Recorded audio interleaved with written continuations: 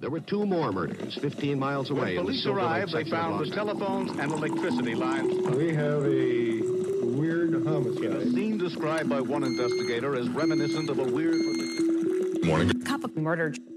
Dating in a world of apps and anonymous meetings can bring forth a lot of concern and fear for both parties involved.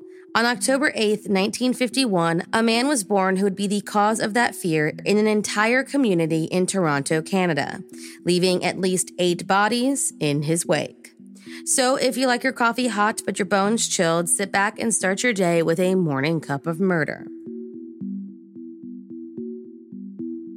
On September 6, 2010, a man named Skanda Narattam, a native of Sri Lanka who moved to Toronto for a fresh start with more freedoms, disappeared into the night and set off a domino effect that no one in Canada saw coming.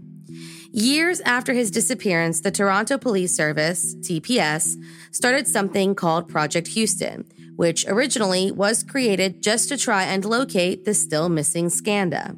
In reality, the project would go on to last 18 months and link the disappearances of 3 men of South Asian or Middle Eastern origin, all of whom frequented an area called Church and Wellesley, a popular hotspot for Toronto's LGBTQ+ community. TPS had been looking for Skanda for about 2 years when they got a lead involving a cannibals website and a post about killing and consuming a man in Toronto, leading to the formation of Project Houston. But none of their leads, including the ones involving famed serial killer Luca Magnotta and another involving surveillance of a retired hospital technician, seemed to pan out. By 2013, they had linked Abdul Basir Fazee and Majid Kayhan's disappearance to Skanda's, and on November 11, 2013, an anonymous tip led straight to a man named Bruce MacArthur. See, both Abdul Basir and Majid had something in common other than their disappearance. They both lived double lives, happily married during the day and finding male companions at night in Church and Wellesley. Now, in looking into the anonymous tip, police were able to determine a romantic connection between both Skanda and Majid and this man named Bruce MacArthur. In fact, he and Skanda were considered longtime friends, and he even employed Majid after ending their sexual relationship. Unfortunately, Project Houston concluded shortly thereafter due to complete lack of evidence. Then, on June 26, 2017, a man named Andrew Kinsman from Cabbagetown disappeared one day after attending Toronto's Pride event. He was reported missing a few days later by friends. Now, the major difference between Andrew's disappearance and those investigated by Project Houston was that Andrew was not shy about his sexuality. There was no double life for this man. In fact, he had deep roots in the queer community, working as a bartender in the area, was a longtime volunteer with an AIDS foundation, and was a superintendent of his building. He was a stable, responsible man who had friends that knew he wouldn't just up and leave without any warning. And when police looked into his life a bit and found that the usually very active social media user had his phone turned off, they were keen to believe his friends. While police looked into the 49-year-old's case, a man named Greg Downer started a Find Andrew Kinsman and Toronto's Missing Rainbow community group, both of which garnered about 600 members, to try and spread public awareness about the growing issue within the community. By July of 2017, police had created a new task force, Project Prism, to try and investigate the disappearance of both Andrew Kinsman and another man named Salim Asin, who had gone missing a few months before Andrew. They also worked to see if there was any connections between these newer cases and those investigated under Project Houston. That August, Greg Downer organized a community meeting in which police gave an overview of the case and thanked the community for an abundance of information they were able to call into the task force. The community was rightfully scared for themselves and their friends, and provided strategies for staying safe when meeting people online, while Greg appealed to the dating apps for the option to release their online data in the event that they go missing. Apps that were causing a pretty lengthy delay for police as they faced judicial red tape. Volunteers searched daily until the weather became too dangerous. Hotlines were set up, articles were written, and posters were hung on every surface. Everyone seemed to be doing their part, though there was some anger that it took a white man disappearing for police to take the cases seriously. But thanks in large part to Andrew's friend's swift missing persons report and their refusal to stop searching for answers, police found a very important piece of evidence that would tie the whole investigation up into a nice little bow. In Andrew's calendar for June 26, 2017, was the name Bruce. And when surveillance tapes were pulled for outside of his apartment, police saw a man matching Andrew's description approach a red car that was parked outside of his residence. The tape didn't offer a whole lot of information. The plate was unseen and the picture too blurry to get a good look at the driver. But what it did include was a chrome siding that was common on 2004 Dodge Caravans. While there were 6,000 of these Caravans registered to drivers in Toronto alone, only 5 belonged to someone named Bruce, one of which was familiar to investigators, Bruce McArthur, who bought the car just 2 weeks after he was interviewed by Project Houston. So, who was this two-time suspect, Bruce McArthur? Thomas Donald Bruce McArthur was born on October 8, 1951 in Lindsay, Ontario, to two parents who often fostered troubled children on their farm in Argyll. Raised by devout parents, Bruce was known as the teacher's pet in his one-room schoolhouse, a tattletale by his fellow classmates, and a mama's boy to his strict disciplinarian of a father. He was also a boy who, from a very early age, battled with his homosexuality and how to hide it from the world. In high school, he met and began dating a girl named Janice Campbell, and after graduating together in 1970, and Bruce completing a general business program a few years later, the 23-year-olds made the decision to finally tie the knot. It was around this time that Bruce started to mend his strained relationship with his father, who, unfortunately, after his mother died in 1978, joined his wife in 1981. By 1986, Bruce, Janice, and their children, Melanie and Todd, moved to Oshawa, where Bruce became heavily involved in the church as a way to push down the sexuality he had been hiding for most of his life. But by the 1990s, it became something that he no longer wished to suppress. Working as a traveling salesman, Bruce began a string of affairs with men and, a year or so later, actually made the decision to come out to his wife. They decided to remain together and raise their children. Sometime after 1993, Bruce's job came to an end, around the same time that their son, who had been making obscene phone calls to strangers, needed help paying some hefty legal fees. The couple had mortgaged their home in 1997, separating that same year, and in 1999, they declared bankruptcy. While his life seemed to be falling apart on the surface, Bruce finally made the brave decision to move off to Toronto and become heavily involved in the local gay community, living his personal truth for the first time in his life. He frequented bars in Church and Wellesley, moved into a nearby apartment, and started a 4-year relationship with a man whom he cared for deeply.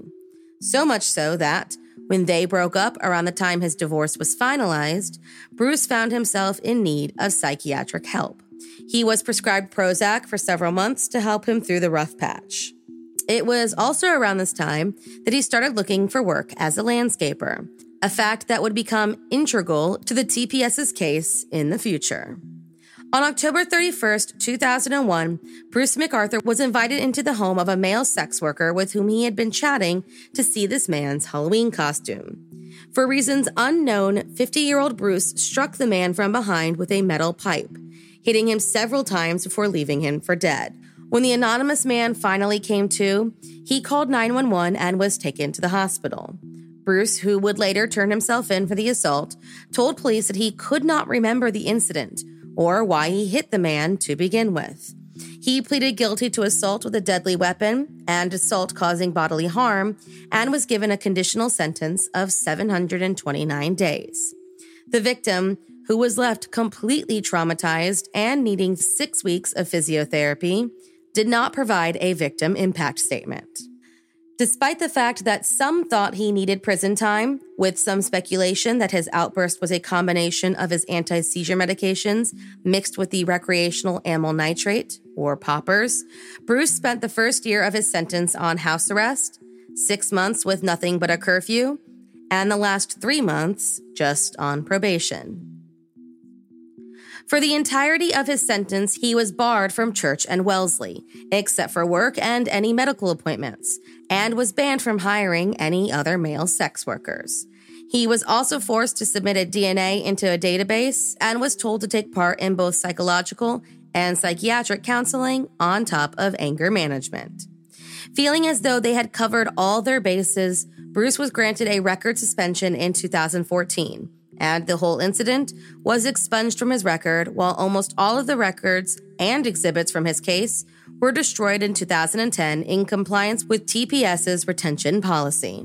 Basically, it was as if this deadly assault had never taken place, and Bruce was free to get back to living his life.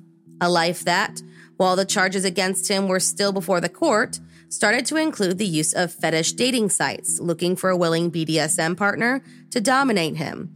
And when he joined Facebook in 2011 to catalog his wild nightlife, it included photos of him at bars accompanied by young men of South Asian or Middle Eastern descent. Everything seemed to be falling into place for Project Prism and the TPS. And on October 3, 2017, plainclothed officers arrived at Dom's Auto Parts looking for Bruce's Dodge Caravan. They found it, and inside were traces of blood that belonged to Andrew Kinsman. The following month, cadaver dogs were sent to a residence in Toronto, where Bruce had exchanged landscape work for storage space in their garage.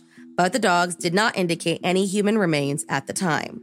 However, a camera was installed in the garage. Police got a log from Bruce's key fob for his apartment and obtained a tracking warrant for his cell phone. With all of this, they created a timeline for the day that Andrew Kinsman went missing. After the blood in his van was further tested and matched to both Andrew and Salim, police obtained a general warrant for his apartment and covertly entered that December so they could clone his computer hard drive. On December 6th, Project Prism issued a warning about dating apps, and on December 8th, a news conference was held in which investigators said that they completed 62 interviews, 28 judicial authorizations, and had completed 225 of 308 actions using canines, drones, and good old-fashioned police work to search for any and all evidence. By January, things were going full steam ahead, and Bruce was on round-the-clock surveillance. Then, on January 18, 2018, officers watching Bruce McArthur saw a young man enter his apartment and, believing his life was at risk, arrested the man that they were sure was responsible for at least 8 connected disappearances. When they entered his apartment, the man was restrained on the bed, but was thankfully unharmed. He was a recent Middle Eastern immigrant who had only been in Canada for 5 years. While they were certain Bruce was responsible for the disappearances and the murders, the complete lack of bodies did cause some concern when it came to assuring a conviction. So, by the end of January, investigators far and wide became involved in the unprecedented search of 30 properties in which Bruce worked as a landscaper. And on January 18th, 5 of those properties associated with his business were cordoned off with cadaver dogs showing strong interest in some planter boxes on the 19th. Because they were frozen solid, they were taken to the coroner's office on January 22nd. And on the 29th, police announced that they had found skeletal remains of at least 3 different people in 2 of the 12 large planter boxes. Bruce McArthur was then charged with 3 counts of first-degree murder in the presumed deaths of Majid Kayhan, Sarush Mahmoudi, who disappeared in 2015, and Dean Lisowich, a homeless man who was never reported missing. The investigation into his crime would later be called the largest Toronto had ever undertaken, and ended with the formation of a dedicated missing persons unit. But they were far from done. On February 8th, another announcement determined that there were 3 more remains found at the Leaside home, one of which belonged to Andrew Kinsman, who was identified using fingerprints. Additional planters were seized across the city, but due in large part to the cold weather, the cadaver dogs had a hard time making indications. What they did find, though, was enough to add more charges to Bruce's case, and by the end of February, he was facing 6 first-degree murder charges, one of which included the death of Skandara Navratnam, the subject of Project Houston. In early March, police held a press conference and released the photo of an unidentified victim of Bruce McArthur, in hopes the public could help identify him. About 500 tips came through with 22 potential identities. And as remains continued to be recovered, police came to the realization that 8 was only the minimum of victims he took. On April 11th, Bruce was charged with the murder of Abdul Basir Fazee, and on the 16th, the death of Karushna Kumar, an asylum seeker, was added to that list of charges. From July 4th to the 13th, about 20 police investigators evacuated a forested ravine behind the properties where the planters were found. They found human remains almost every day of their search. It was at this point that the local media started calling Bruce McArthur the deadliest known serial killer and the most prolific gay serial killer in Canadian history. In January of 2018, a publication ban was ordered for the upcoming court proceedings involving Bruce McArthur's case. His first court appearance was on January 19th, 2018, and on January 29th, he pleaded guilty to each of the 8 counts against him, thus ending the possibility of a trial. On February 8th, 2019, he was sentenced to life imprisonment with no parole for 25 years by a judge who called him pure evil and claimed he would have continued the murders had he not been caught. Despite this, his age and guilty plea allowed for the parole opportunity, which will come when he is 91 years old, meaning it is highly unlikely he will ever see life outside prison ever again. Thank you for joining me in my morning cup of murder. Please join me again tomorrow to hear what terrible thing happened on October 9th. Don't forget to rate and subscribe and let me know how you like it. If you want to help support the podcast, there's always Patreon or just sharing it with your true crime obsessed friends. And remember, stay safe.